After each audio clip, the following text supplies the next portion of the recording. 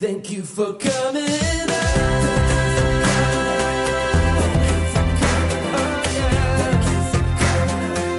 Thank you for coming out.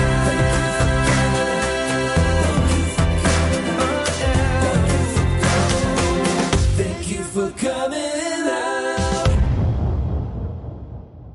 Thank you for coming out. Welcome. My name is Dubs Weinblatt. My pronouns are they, them, theirs, and I'm so excited to be here.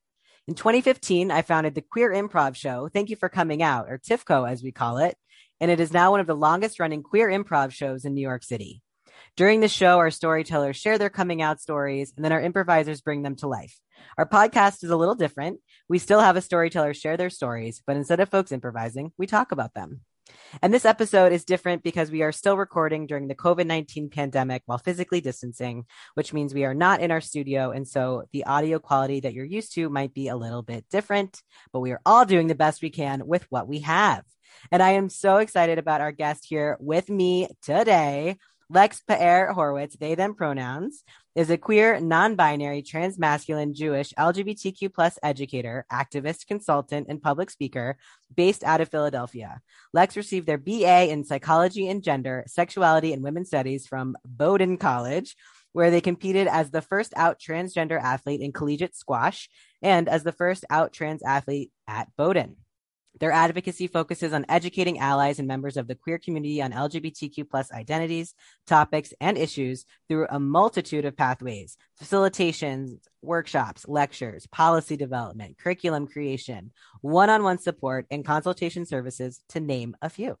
Lex's goal is to provide a judgment-free, safe space for all people to engage in critical conversation about gender, sexuality, and community. You can learn more about Lex and access their free educational resources on their website, which I will link to.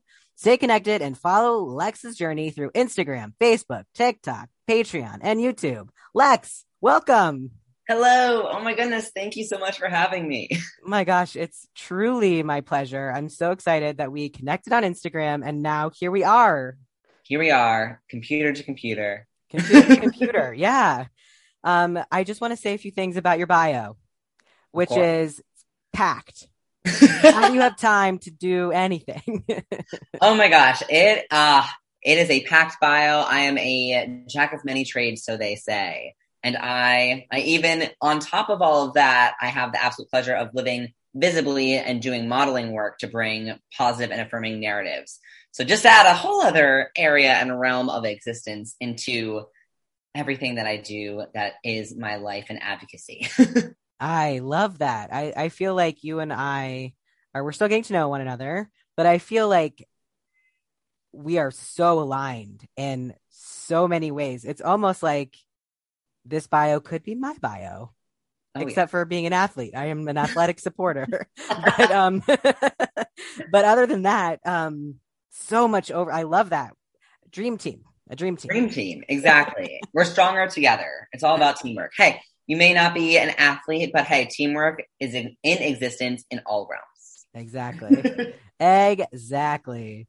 Okay, so we all have multiple coming out stories, coming into ourselves stories, and I would love, and our guests would love, and our guests, you're our guest, our listeners would love to hear one of yours.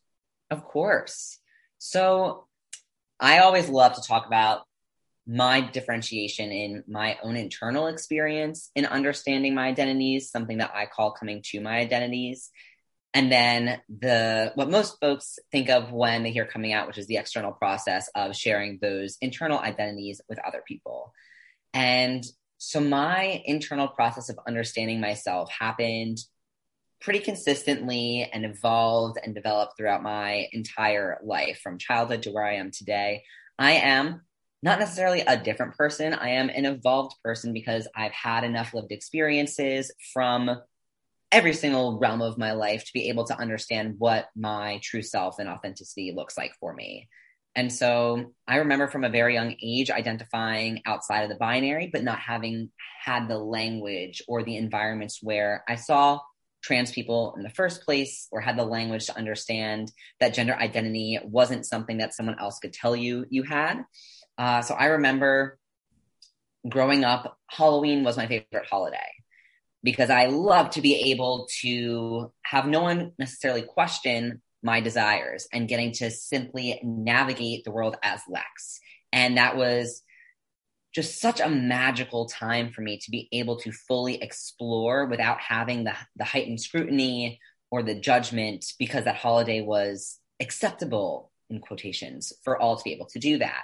And I know that for me, I actually went to a, quote, all-girls school for 14 years. And so the environments I was in, whether it was my secular, religious, or just home community environments, I received so many different messages about this is what you need to look like or should look like because of your identities. And so when I was in college, I was in environments where queerness was an actual way to live that wasn't used as a slur, wasn't used as a way to distance oneself or bully or be told that you're different for a negative reason. And it was in this space where I had language to understand what queerness was, as well as an environment where I actually saw queer people, that I was able to have all of the feelings and the thoughts and desires that had been inside me for my entire life finally surfaced to the point where I couldn't repress it any longer, even though that repression was very much so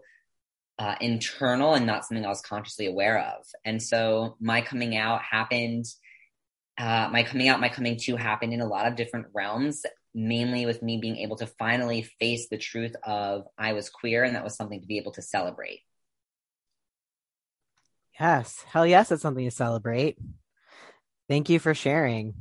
For those of you who, all of you actually, except for Lex, can't see me, but I was like nodding like intensely to everything they said. Just so relatable for me specifically, and I'm sure people who are listening. And I wrote in big capital letters with a bunch of E's, Halloween. I also would add in for myself, Purim was another time that I could dress up. And so when I share my story with different people, I talk about Halloween and Purim and how only 2 times a year, almost verbatim, truly, Lex, we are so on the same wavelength, like verbatim of what you said is what I say. It's like, no one could question, no one would judge, no one would say a thing. I could just live in the world as Dubs. And how freeing was that? And how also sad on the flip side, like 2 days a year exactly was the only time I could feel like myself. Yes. I truly just feel so strongly about that freedom that comes from Halloween. And so even today, like to this day, I wish that more people would enjoy Halloween in the ways that I do. Even though now I'm able to live authentically and out and open and proud, I still love the idea that every single person, if the societal narratives of cisnormativity or heteronormativity will impact us, right? We all have some form of internalized narrative from that or shame, that maybe even Halloween for folks who identify as straight or cis can still explore the beauty of gender expression or existence and whatever that means to them on Halloween. Because we have the permission to do that any day of the year, because we are in control of our own lives and have the power to live our truths. But at least Halloween can be this golden ticket, as one may say, for everyone to be able to not judge themselves. Because I feel like that's a big part of what Halloween can just provide. Yeah. I like that idea of like the golden ticket of like, here's your opportunity. It's also, maybe I'm conditioned to think of like the sad side of things, but it's like, I just wish for all folks of all gender identities and sexual orientations to not need a day for that permission, and just to allow folks to, like you said, explore their gender expression, explore who they are. As I just imagine a world where cisnormativity and heteronormativity don't exist. And I know for a fact that so many more people would exist in the world in such a different way if it wasn't stigmatized and demonized and dangerous to live as one's authentic self. Absolutely. And that is exactly why I do what I do. As an educator and an activist, whether I am giving a facilitation or talking in a community group, whatever it happens to be, my entire goal and mission and purpose is to be able to put affirming queer knowledge into the universe so that people can understand that accessing your authentic self, for one, it isn't a one-stop shop. It's something that happens throughout our entire lives. Mm-hmm. But also the stereotypes and the not only the stereotypes, but the messages that we receive about what gender is and what our identity should be, whether you're in the queer community or not, it's going to limit your ability to just navigate society freely. And so I totally hear you on that. That it is heartbreaking to know that not everyone feels like they can explore all of the potential opportunities to be whatever their true self may mean. So I just feel you on that. Yeah. I'm thinking about something you said, which is you remember kind of identifying and feeling non-binary when you were a kid, but didn't have the language to say that. And that's so relatable. Me and other people I know and people who've written into the show, by written in, I mean like on Instagram, but wouldn't that be great to have handwritten letters like back in the day? So can you give us some examples or how you kind of knew, and did you know it in the moment, or was it more of a hindsight kind of thing? It was definitely more of a hindsight kind of a thing. Also, something that was so blatantly clear that although no one can tell you your identities, right? So gender identity or sexuality, whatever it may be, as an internal core concept of self. And that's why no one can tell you what your gender is. Nonetheless, I wish that people had picked up on what I was attempting to communicate, even without having the language to blatantly say, I am queer, I am non-binary. So some of my earliest recollections of this, as I have been thinking about and processing my own gender and queer journey, were that when I was about 3 or 4 years old, I remember my dad was getting my sister and I dressed to play outside. And I had my shorts on and I ran out the front door and I wasn't wearing a shirt. And my dad said, "Come back, Lex, you're not done getting changed." And I just said, "Boys don't wear shirts." And I kept running. And so I already was picking up, one, on the fact that there were, quote, gender differences in what we were allowed and not allowed to wear. And I was identifying as not a girl by saying that I'm not going to wear a shirt. And that was from a very, very young age. I even remember in 2001, I remember this because it was to my parents' what's the proper word? They were horrified and shocked that my sister and I had hair down to our butts when we were little. Everyone used to think that we were twins, and we were 11 months apart. So we are very close, and she's my best friend, and I love her. And so we were at a play date, and my friend and I and my sister had scissors. I'm like, "Oh, we'll do like a little haircut."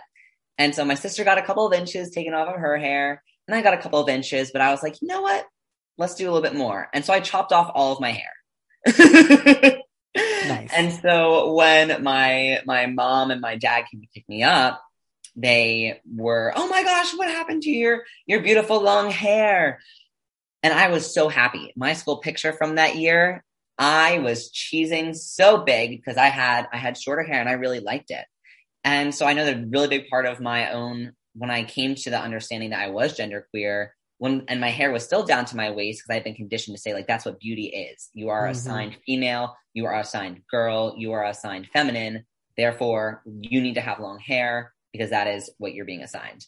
So hair has always been an extremely important part of my own journey. And even in first grade, I went into class one day with my book reading buddy, and I said, "My name is Lex, and I'm a boy." And this was at my, quote, all-girls school. And all I can remember is her saying, "Okay," and we just kept reading. And I have plenty of other stories that go along with that. I am still in shock and awe about how similar we are. I have the same stories, and it is so affirming and so incredible to know that I'm not alone in that. And then it just is giving me all the feels of like, how many more of us are there? Yes. And it's also like similar to what you said earlier. It's like why I do the work I do, because I don't want kiddos to ever feel alone or isolated or not have the words to say how they're feeling, because it is so hard. It's so hard. It is. And I love that so much of what we're talking about has just, even through our own different lived experiences, there are so many, whether it's parallels or shared emotions or impact, that because it's hard to not feel isolated and alone, especially since for so much of our formative aspects of our lives, we have gone through not having the language or the community to feel validated and to feel affirmed and to feel seen. And so, yes, that's why we do the work that we do, because even if there isn't the language, like even before I had the language, I was finding ways to communicate, hey, this idea of gender that you have for me doesn't work. Doesn't mean it doesn't work. That doesn't mean that it won't work for other people, but it just doesn't work for me. Mm-hmm. Yeah, there's so many times where I wish, and this is all hindsight too, but wish that my parents would have picked up what I was putting down. And it's like begging for certain, for a haircut. And, similar to what you had said earlier, I got all of these messages of like, little girls don't X, Y, Z, little girls don't do this, little girls don't do that. And I was like, that's great. I'm not that. But you're like, yeah, that's exactly. Yes, we're on the same page. Right. Oh my gosh, that just reminded me let me know if this is similar to you as well, is that I had directly and indirectly received the messages about this is what is appropriate and this is what it means to be, quote, a girl or a boy. And a lot of it had to do with the misconflation of, one, sex or assigned sex at birth being misconflated with gender, further being misconflated with gender expression. So in the gender expression realm, being femininity, masculinity, androgyny, I picked up very quickly that nail polish was, quote, for girls, and that pink was, quote, the girl's color. And so I had to use those as weapons to distance myself from girlhood. So I used to say that I always mess this up. I used to say that I was allergic to nail polish. Oh, no. I used to say I was allergic to the color pink. That's what it was. Allergic to the color pink. And that I would throw up if I was gifted nail polish. So I would find ways to communicate that these don't work for me. And it's made it very complicated for me to now understand that I actually have no problem with these understandings of femininity, but I had to use them as weapons to protect myself when I was little. And so I'm currently going through a new journey of processing and understanding that I define femininity, masculinity, and androgyny for me. And that can look like me using nail polish. Pink is one of my favorite colors. Blue is one of my favorite colors. The pastels behind me, the shirt that I'm wearing, everything. I'm now able to not see gender as, I think, was this Kate Bornstein that said this, that gender is not a minefield, but it can be a playground that we can all enjoy. And so I'm finally in that space where the narratives that I've internalized, I'm able to dismantle and to grow into affirmation and euphoria. Yes, I relate to all of that. Retweet. Absolutely. And my bedroom was floor to ceiling pink. And I was like, I fucking hate pink. But like, now I'm like, I fucking love pink. Yes. I love it. And it's like, so what you were saying too, like this, like dismantling, and also there's a lot for me and in the work that I do and what I've learned and talking to lots of different people, which I'm sure you have as well. There's also this like undoing, redoing. And I kind of think that we need to get used to that life is actually not static. And it is all undoing and redoing because we're growing, evolving humans. Yes, that is fully my mantra. My mantra that is on my board here that I wake up and remind myself every single morning is always growing, always changing, both ends. That's exactly what it is. And it's also, this is somewhat different, but definitely connected, is this idea that as trans people or non-binary people, that transitioning is solely within those realms. Like you have to be trans to transition. For starters, trans people don't need to physically transition or socially or medically or legally, whatever form, to be trans. The point of me saying this, though, is that we're all in a constant state of transition, whether you are cis or trans, queer or straight, right? Because we're all, every day when we wake up, we have new experiences, and those experiences if we have the mindfulness to be able to process them and really sit with them, we learn more about our own desires and what authenticity means, and we grow, right? Nothing about us being alive is static. And I just fully, if I can put one thing into the universe, I wish that people would allow the space for processing and growth. Retweet. I'm just like, my tummy is tickling right now. And I'm just like, this is the best conversation I've ever had. No offense to all my other guests. Of course, I've loved those conversations, of course. But there's just something so affirming and lovely about it's just, this feels like pure reflection. And it's so rare. And I feel like it wouldn't be so rare if people were allowed and allowed themselves to live authentically, which now I feel like I just repeated what I said earlier, but I mean it. Yeah, that's the truth. And also, I don't know if this is something you've experienced too, but I had this when I first came out, I came out as gay. I was never comfortable with the term lesbian. And I kind of realized recently that was for many reasons, lesbian specifically at my quote all girls school was definitely used as a weapon, being in that like woman's space. And that's actually something that my sister had to remind me, because a lot of the experiences that I've had have been repressed. I've had to use a lot of different coping mechanisms where just memories don't exist anymore. Or in order for them to exist, I have to experience a trigger, which is extremely uncomfortable. And then it brings me to a different mental, emotional, and physical space. And it reminds me why I don't have access to those memories anymore. And so when I first came out, lesbian was never something I was comfortable with. It was always gay. And I see your reactions. Oh, before I even go on, let me hear. Just yes, 100% yes. Yes. Same experience exactly. And I also just recently, have been exploring a lot of different things, and that's one of them. I was like, why did I hate? Like, it's just because it was used as slur. It was used as a derogatory term, like lesbian or dyke, and I really internalized that. And that also wasn't a word that felt affirming, because guess what? I'm not a woman. And so I also use gay and like, yes. So yeah. Exactly. Like, I definitely think it came from all of those different areas of what I had experienced. And also, even without having the conscious knowledge that without having the ability to pin down, because I also don't believe that we ever really have an 100% guaranteed understanding of our identities, right? That same idea that identity one is fluid and that nothing is static about our existence. But even in choosing gay as my first term, knew that there was something about a term that has been traditionally defined for women. I'm not saying that is what it currently is, because I certainly, one of my best friends is a gender fluid lesbian. So love it. So many, or I have another friend that's a non-binary lesbian. So identity terms are what we need them to be. They are not predetermined by other people. Other important thing to note. My God. How many, so many pull quotes. Amazing. Yes. Because that is just the truth.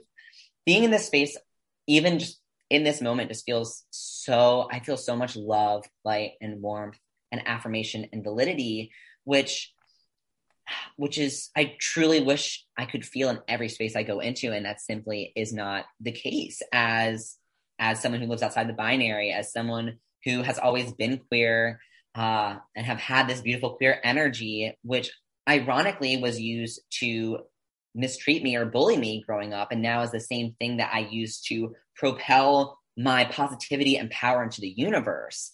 And so all of that is to say that term gay just felt right for me. Now I use the term queer because of queer being more expansive, gay traditionally being associated with a single gender that likes that same single gender, and queer being a political term, or I guess with political power in it, and then also just being more expansive, where you really have no idea what I'm talking about when I say I'm queer. Right. I have the control to tell you what that may mean. And then it was coming to my gender queer identity that was the next step in my understanding of my queerness and my identity. And it was in the safety of having the support of my family in coming out as gay. That was honestly, I was really scared because of all of the the pent up messages and internalized shame that I had experienced. And so it was after being so fully loved by my family that I was able to explore what gender meant for me, to the point where I remember explicitly coming out to each of my family members. And I don't fully remember exactly how I came out as trans or genderqueer to a lot of people, because I wasn't as frightened, because I knew that, well, I knew that for starters, coming out was never an option for me. I was going to be me because I had spent my entire life being someone that other people, it wasn't even a choice. So I don't even like the language that I'm choosing there. I was acting and in drag my entire life. And as soon as I had the eye-opening realization that that's what it was, there was nothing holding me back from saying that will never happen again.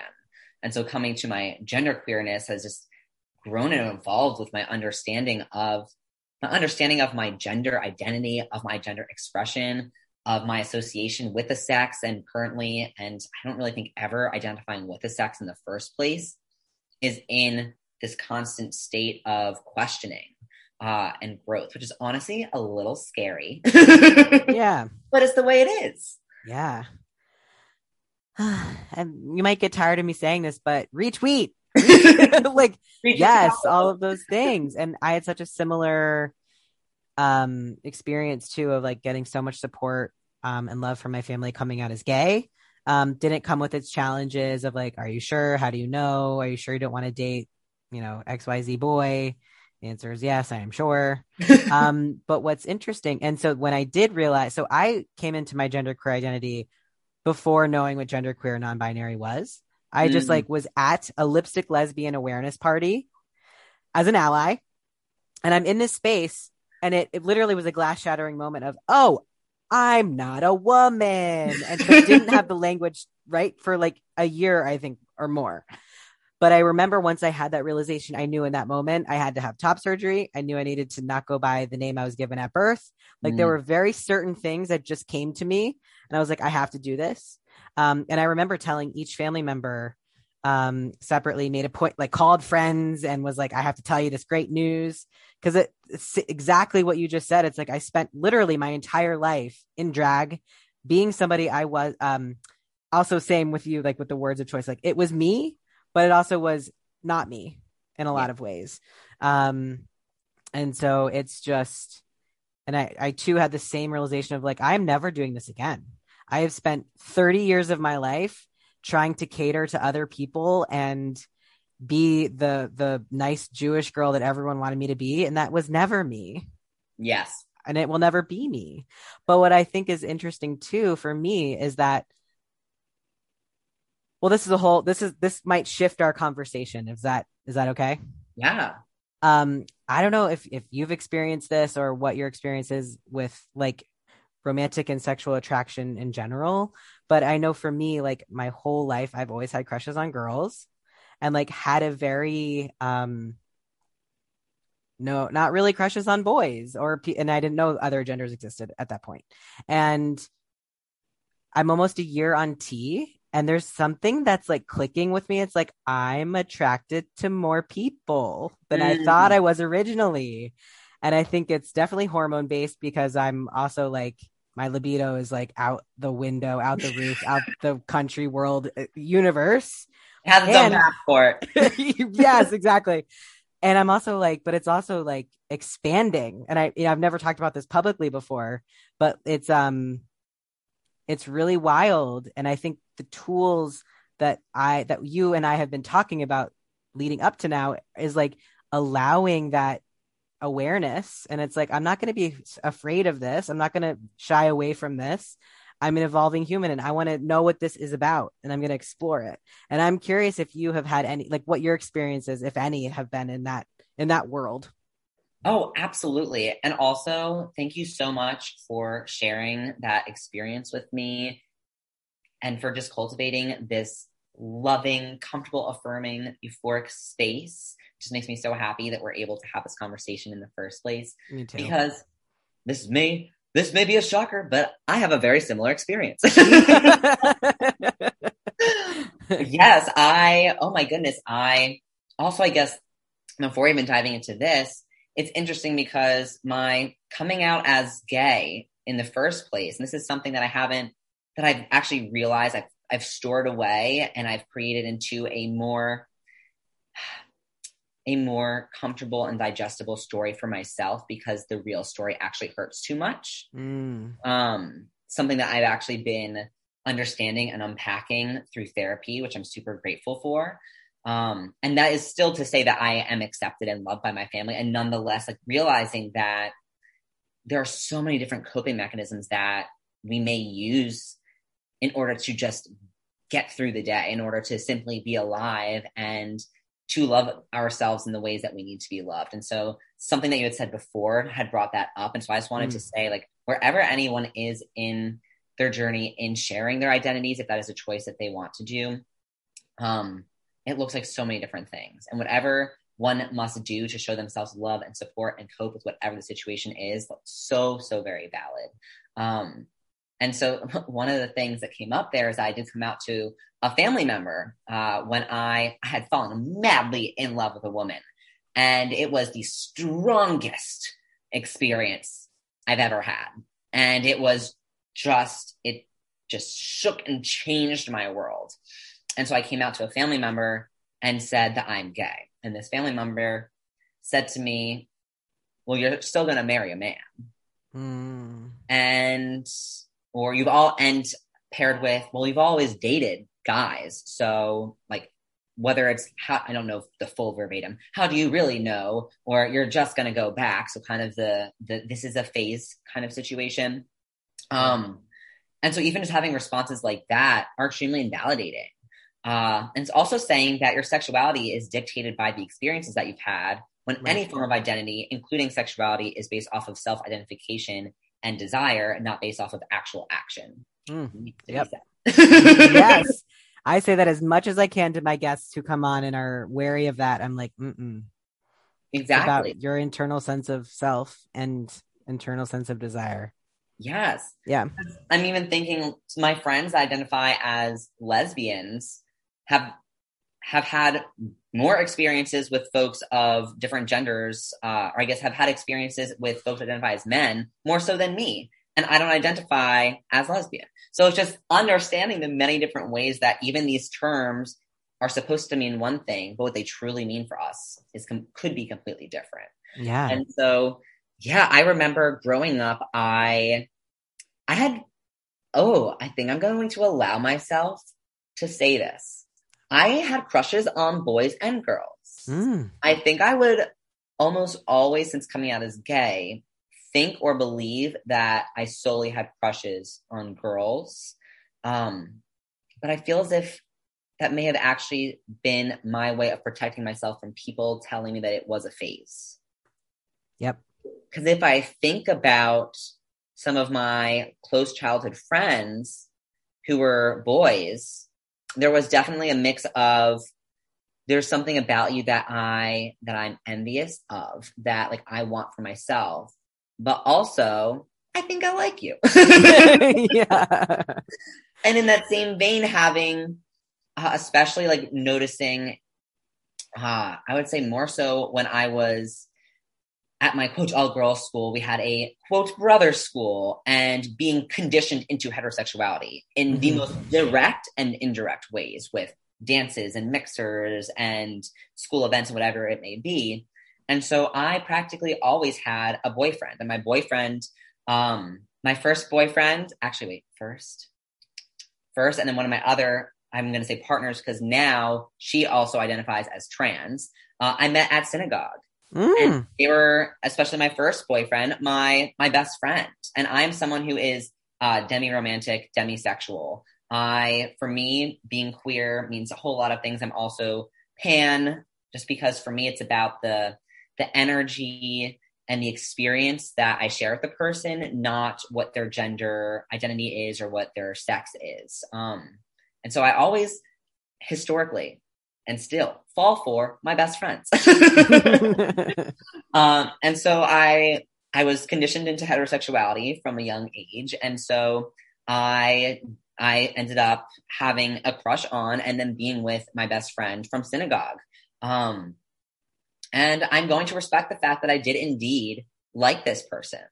But I can also respect the fact that I did not love this person in the way that I have loved women. Mm-hmm. Or, I mean, I've been in love once, and that was an extremely powerful experience. And my being in love experience happened to be with a woman. And so just being able to respect the fact that although I was conditioned into heterosexuality, that doesn't invalidate the fact that my desires or my crushes or whatever it may be, romantic or physical or emotional to other people, they're allowed to be along the spectrum of how intense they are. And that doesn't invalidate what that experience was. Amen. Yes to all of that.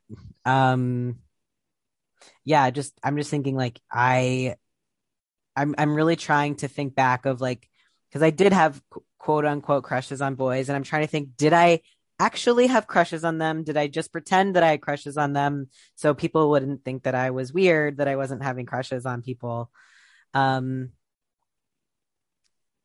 to explore. But I do think that there's definitely that like I just lost what I was going to say. Like this idea of almost like gold star lesbian, gold star gay people who, you know, for those of you listening who don't know what that means, it's like if you are someone who's a lesbian, let's say, you've never had sex with someone who's a man, and you were like only sleeping with someone of the same gender, as if that's like the only way to like really be respected as that identity, which is so limiting, so ridiculous. And it's honestly kind of equally as problematic as super straight, because I feel like there's a lot of interconnected natures of what does it mean to, yeah. And so, yeah, it's just been an interesting thing to let myself think about and explore of like, oh, I actually do have attraction to other genders. And what does that mean? And I've like, this is certainly something I never shared publicly, but I feel safe to share with you now and for everyone who's listening. Also, like, I've never was someone who watched porn before. And I'm like, oh, this is like a very fun way to explore all of the different feelings that I'm feeling. And then I also have a list that I found on my friend Tani's Instagram of ethical porn. And I was like, now if I'm gonna ingest porn, I want it to be ethical. So that's also something I'm thinking about. I was like, there's so much to think about. There is so much to think about. Yeah. And that's the thing, is that I am processing and just kind of projecting my thoughts into our space together, and it's not necessarily fully formed. Yeah. So that's the other, I guess, misconception, is that we both live very visible and our lives are very public. And there may be this misconception that we have it all figured out, that where we are, it's kind of like this idea of there's this static place or there's this end aspect of your journey. Whereas the truth of the matter is that it is a journey for the reason that there is no final destination.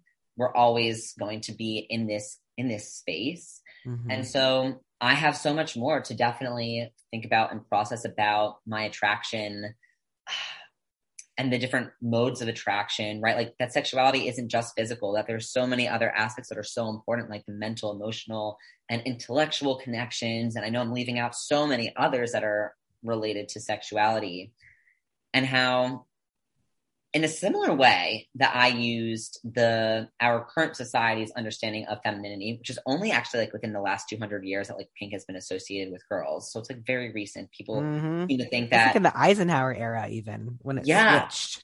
Exactly. Like the Roosevelts, literally like my favorite pictures ever are that from, I think it was only in the early 1900s, I want to say, that it was white dresses were the gender neutral, acceptable clothing for all children up to age 7. So was having long hair and wearing jewelry and doing all those fabulous things. And so like our gender associations are just so recent. I'm smiling so big because in all of my trainings, I show that exact picture of President Roosevelt as a kiddo. And I'm like, guess who this is? And very few people actually guess it. They always think it's me. And so I'm always like, it's not me. But like, that is like such a good example.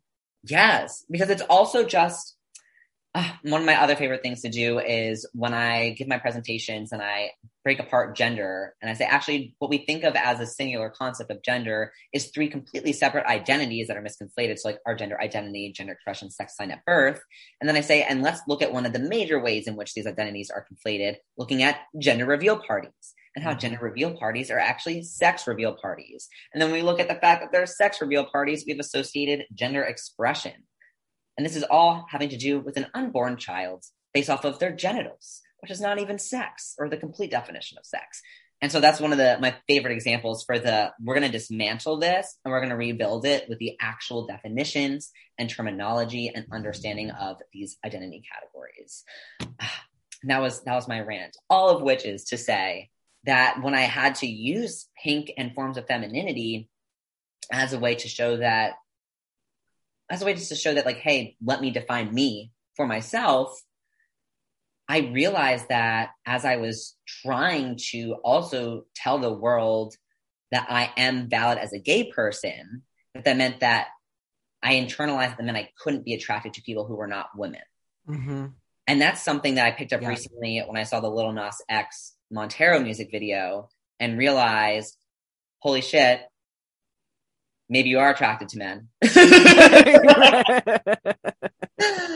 Like maybe allow that thought to simmer and see what happens. And then I started to realize, oh my gosh, I think I've weaponized my own understanding of my sexuality to not be put into another box of, well, you've liked men, so you're going to continue to like men. Damn. Wow.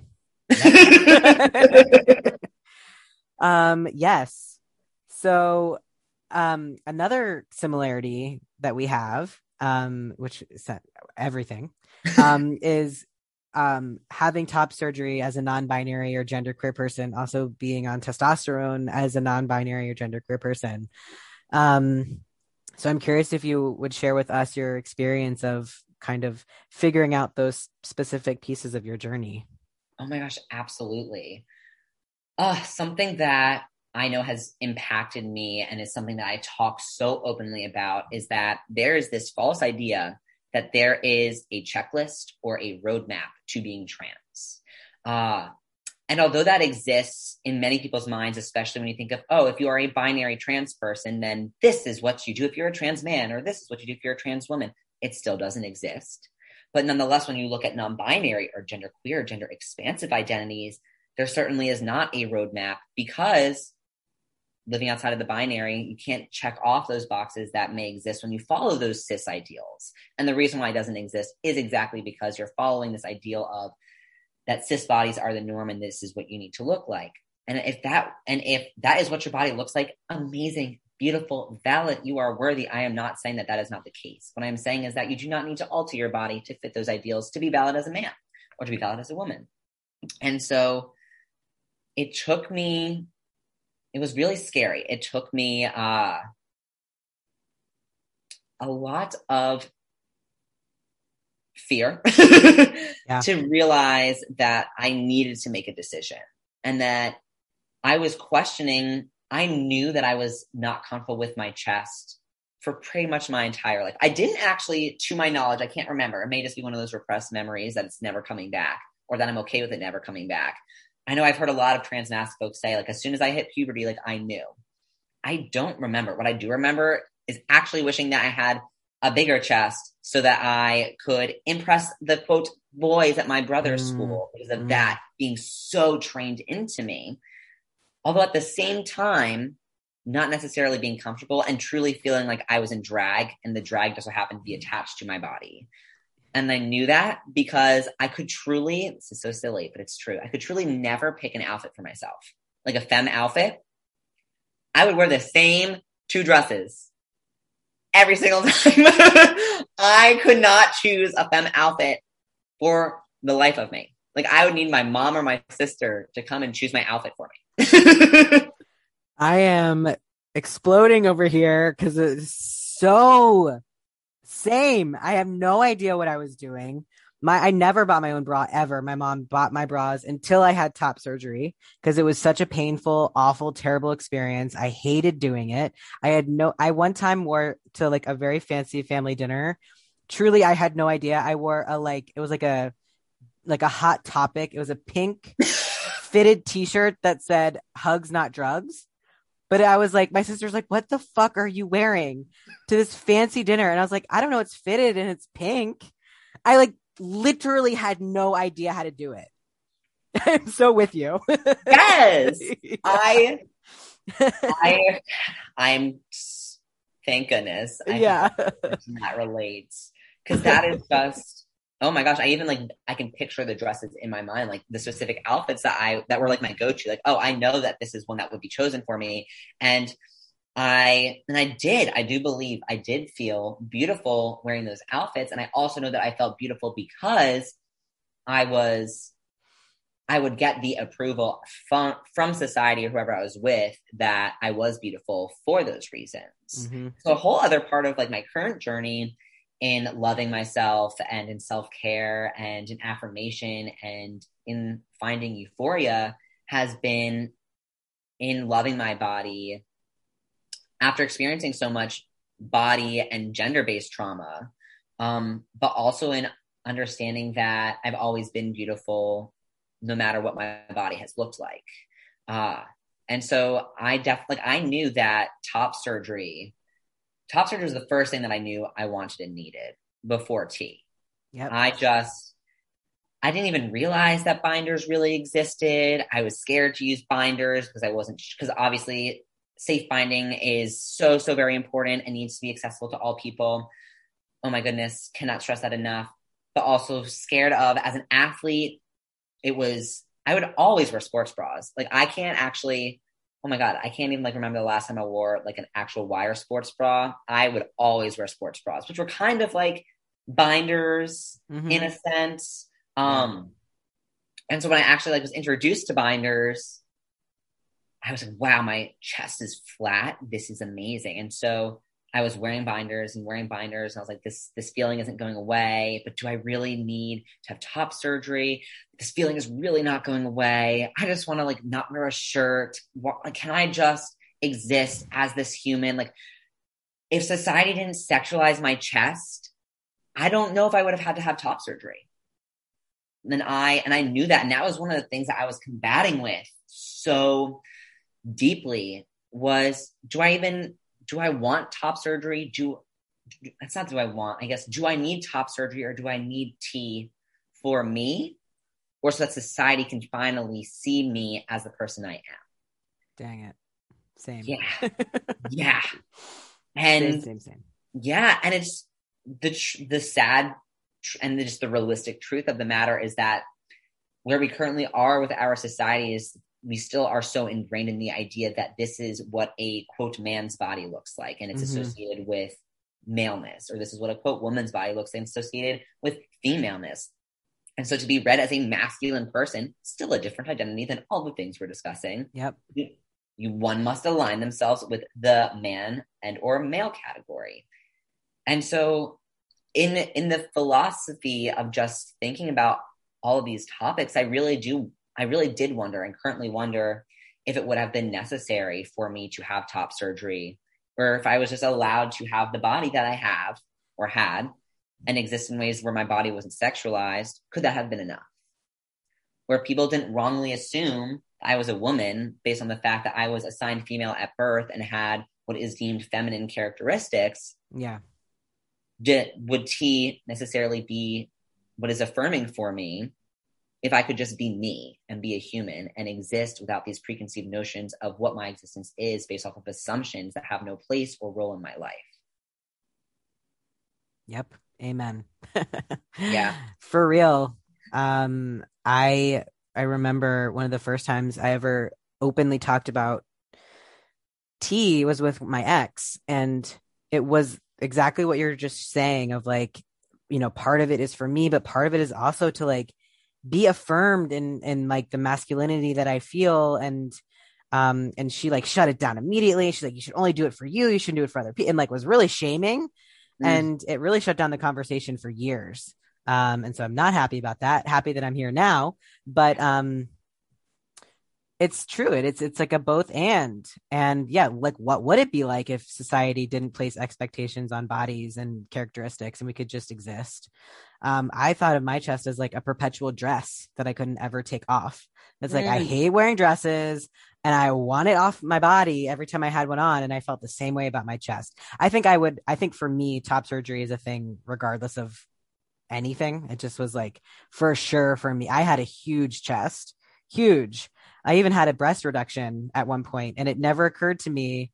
It truly never occurred to me that I could have had top surgery. It just never crossed my mind at all. And it probably also was not an option that you were given. Therefore, no, absolutely not. Exactly. No. Therefore, why would it come across your mind?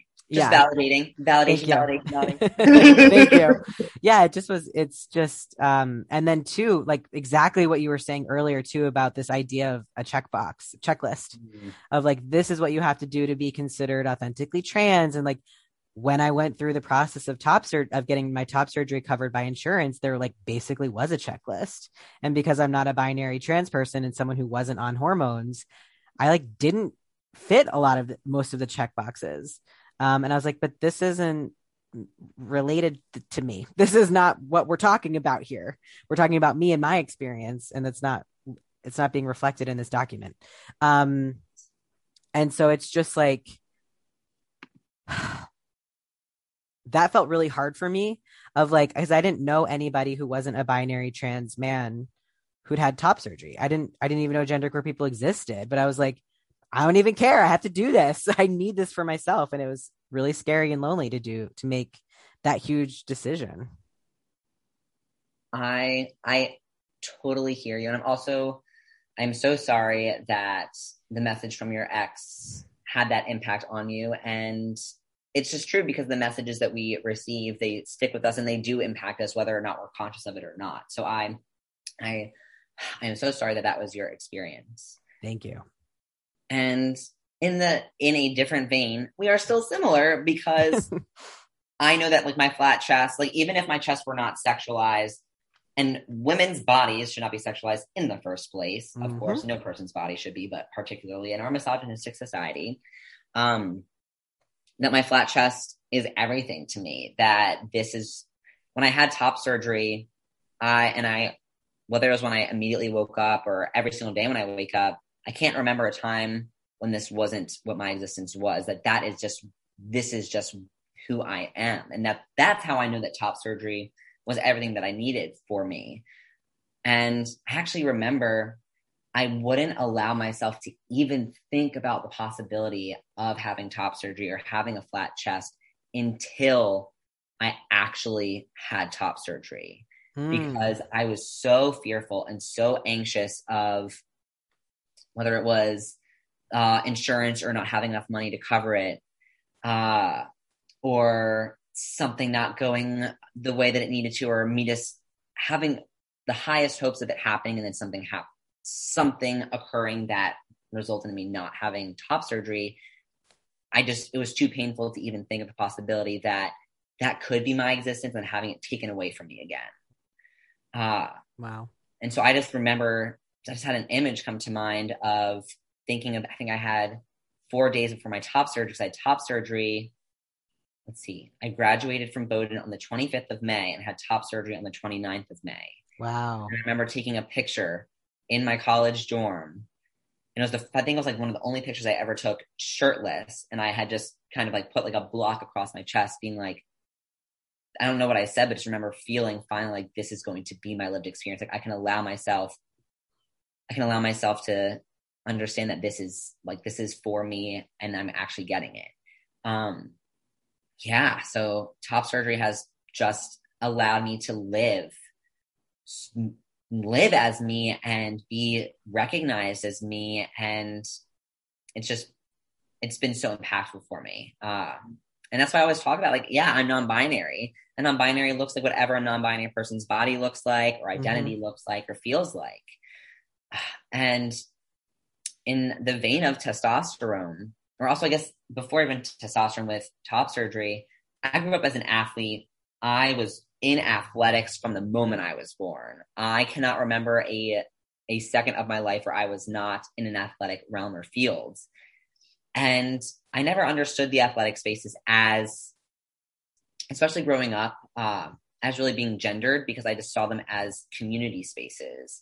And as an athlete who was assigned female at birth, being an athlete was the quote jock or the masculine realm to be in. And so I found that to be affirming, even when I didn't really realize it was happening there. And then also in the same vein, would have to combat my masculinity in being an athlete with, well, I have a boyfriend. So like, you can't say that about me. Mm-hmm. Just how complicated everything is. Yeah. And so I remember just when I knew that top surgery was what I needed, and when I had been wearing binders, and I wouldn't always wear binders because I knew that my chest determined my identity, it was still really difficult to be on. And I started on the women's team at my school. And when I came to my genderqueer identity, did a lot of work to say, like, I am going to be on the men's team because one, I am good enough, and two, our policies say that I can be, and therefore I'm going to be on the men's team. And so I switched teams in college, and being on the men's team without having a body like everyone else's was definitely something that I was aware of, and also impacted my mind as I was thinking of competition and being in that space. And so I know trans and athletics is a whole realm that I'm sure we can talk about on a different day, but I just wanted to note all those things because top surgery now, I'm really excited to be able to be in athletics without worrying about like what bra I'm going to wear, or if I'm going to feel something on my chest that isn't actually a part of me, when I'm simply just here to enjoy sports and competition. Yeah, I wish we had more time to talk about trans athletes and kids being able to play sports and policy and the effects of legislation.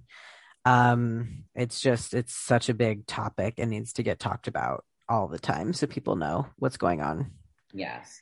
And it's one of my new facilitations that I do is on looking at the trans and athletics quote debate, because it's not a debate, but also just breaking down all the misconceptions and understanding how to best support trans athletes. So I have a lot of resources on that for anyone that may need it. Yeah, absolutely. So, well, I'm glad that you could play sports on a team that was affirming for you and at a collegiate level. That's incredible. Like, so amazing. And yeah, so I am mindful of time. There's one more thing I want to talk about before I bring us into our last section of the interview, which is your work, your role as a LGBTQ plus educator, the way that you talk about identity and experience is very much like coming from like a facilitator's like mind. I recognize it because that's how I talk about it, and that's what I do all day, every day, through Keshet. And so like share with us, like, so you said that you have now a new module. You didn't use the word module, but like presentation about trans kids in athletics and debunking the myth. And for another day, I can tell you a story about how I entered a training, not as a facilitator, but as a spectator, and we were being told that we have to learn about all sides of the issue, and that maybe we shouldn't jump to affirming trans kids because some realize they're not trans and we need to hear all sides. And I was like, well, this is transphobic as balls. Yeah. So anyways, that's a whole nother story. But so we need more people like you to actually like, hey, why don't we bring in an expert on the topic to talk about this content? So anyways, yes. Tell us about your consulting consulting practice and anything else that we need to know so we can support you in your work.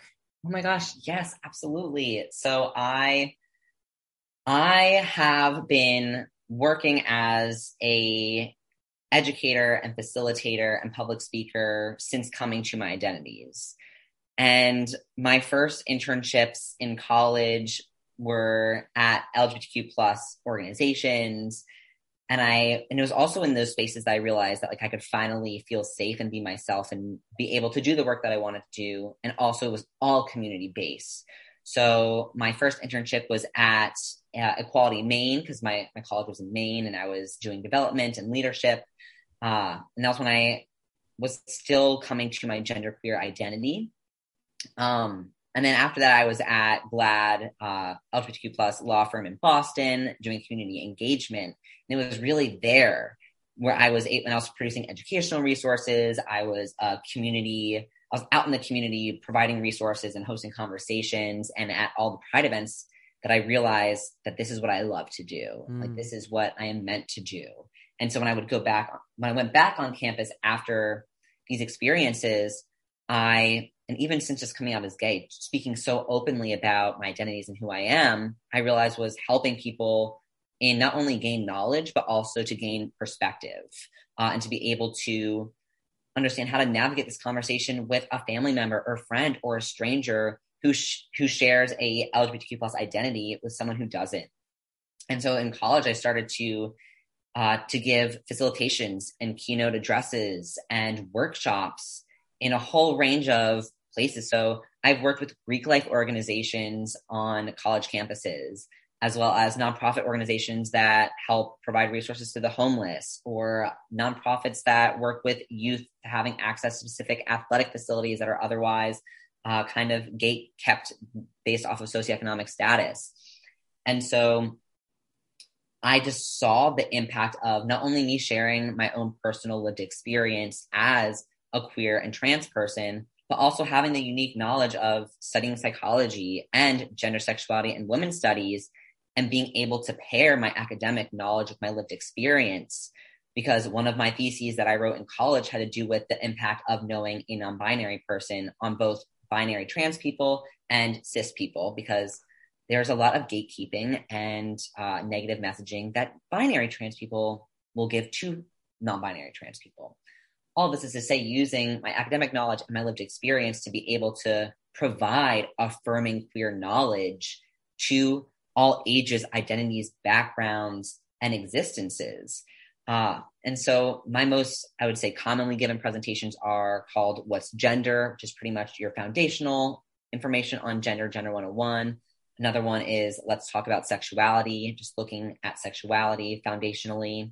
Trans in Athletics, looking at the quote debate and how to adequately and appropriately understand that it is not a debate, and then actual steps taken to be allies in action. And every single one of my facilitations always comes with the conclusion of allies. Being an ally means that it is a verb, there is action. And these are the tangible steps that one must take to actually be an ally. And I also have a whole slew that kind of break out from those foundational knowledge. So the history of pink and blue, looking more specifically at gender expression, a workshop on allyship, just really breaking down the tangible steps that folks need to be able to not understand. That was a misspoke there, but to be able to go into the world and use privilege and platform to be able to support the community. And then also I'm a storyteller. I'm an entertainer. I love to share my story, whether it's coming out or being a trans athlete, or what affirmation means and can look like. So a lot of the work that I do is also around just sharing my story in whichever modes are needed to be able to provide perspective. And I know that I'm forgetting a whole slew of other things. Long story short, I am establishing myself, and I have been working within this queer knowledge as an expert of lived experience and academically. And so I am here because I want to make the world the place that it can be, because change is possible. And my belief is that we can have positive societal and effective change through education. And that's why I'm an educator. Amazing. I love it. Yes, exactly. That's amazing. And folks can look at all of your resources and all the different options of engaging with your work on your website, which I will link to. Yes. I think there's so much power in storytelling. That's like so much of what I do at Keshet, but also through Thank You for Coming Out, both on this podcast and hearing people's stories, and also through the improv show and other kinds of things that we do. It's so important to share our stories and to be heard, to be affirmed, to see ourselves in other people, and to create connection. It's amazing. Yes, it's magical. It is magical for sure. Okay, so I'm going to move us into I don't want to do this. Move us into our last section, because we could talk for literally days, I'm sure, and everything we say would be identical. But so this is a lightning round. Season 1 and 2 had very binary questions. I was gently called in about that. Grateful was called in. And so now they're mostly all open-ended, except for one. which is mostly a running joke, but also very serious. So the first one is, if you could name your own crayon, what would you name it? Crayon. Yeah. Lex Factor. Ooh, Or like Rex. I don't know. Something along those lines. love it. Love it. What's your favorite time of day? Around 11 a.m. All right. Or sunset if I'm outside. Ooh, yeah. Favorite current queer media representation? Ooh, representation as in platform or group or person? However you interpret the question. Anything gender-free, gender expansive. Great. Is there one in particular that's coming to mind? I'm thinking of a brand that I love and work with called Play Out Apparel in New York City, because their whole basis is that you shop your style and not your gender. And how impactful and important that is, and how if I had seen a brand like that from an earlier age, just the affirmation that I feel in that space. Amazing. I love that. A song that makes your heart soar. All I can hear is a siren outside my I apartment. know, here too. Which is distracting me. I mean, I have to say Montero, which I'm sure so many other people have. That song, oh my gosh, it opened up so many realms of processing and affirmation for me. I think you're the first person to say that. How dare. I know. At least on this podcast. Favorite way to travel? Ooh. Bike or on foot. Favorite quote? Ooh, I hope I don't butcher it. It's Audre Lorde. It's not our differences that divide us, but rather our inability to celebrate, cherish, and uplift those differences. Beautiful. Okay. Bagels or donuts? That she said it much better. Oh. Well, that was very lovely. Bagels or donuts? Bagels. That's the correct answer. Lex, this was so incredible. Thank you so much for sharing of your time and your wisdom and your experience. It's so appreciated. Thank you so much for having me. This was an absolute pleasure. Sharing this space with you was so wonderful. Yes. Thank you for coming out. Thank you for coming out. Hey everyone, it's your host, Dubs Weinblatt. Thank you so much for listening with an open heart and an open mind. If you haven't yet subscribed to the podcast, please do so you don't miss an episode. And don't forget to rate and review us. It really helps. And we want to hear from you. We want to know your coming out story. Head on over to Thank You for Coming Out's Instagram page at Thank You for Coming Out and click the link in our bio. There's a form there where you can submit your coming out story either anonymously or with your name. And you could have the chance to hear your story read out on the Thank You for Coming Out podcast. We're so happy that you're part of our community and we want you to know that your story matters. Thank you for coming out.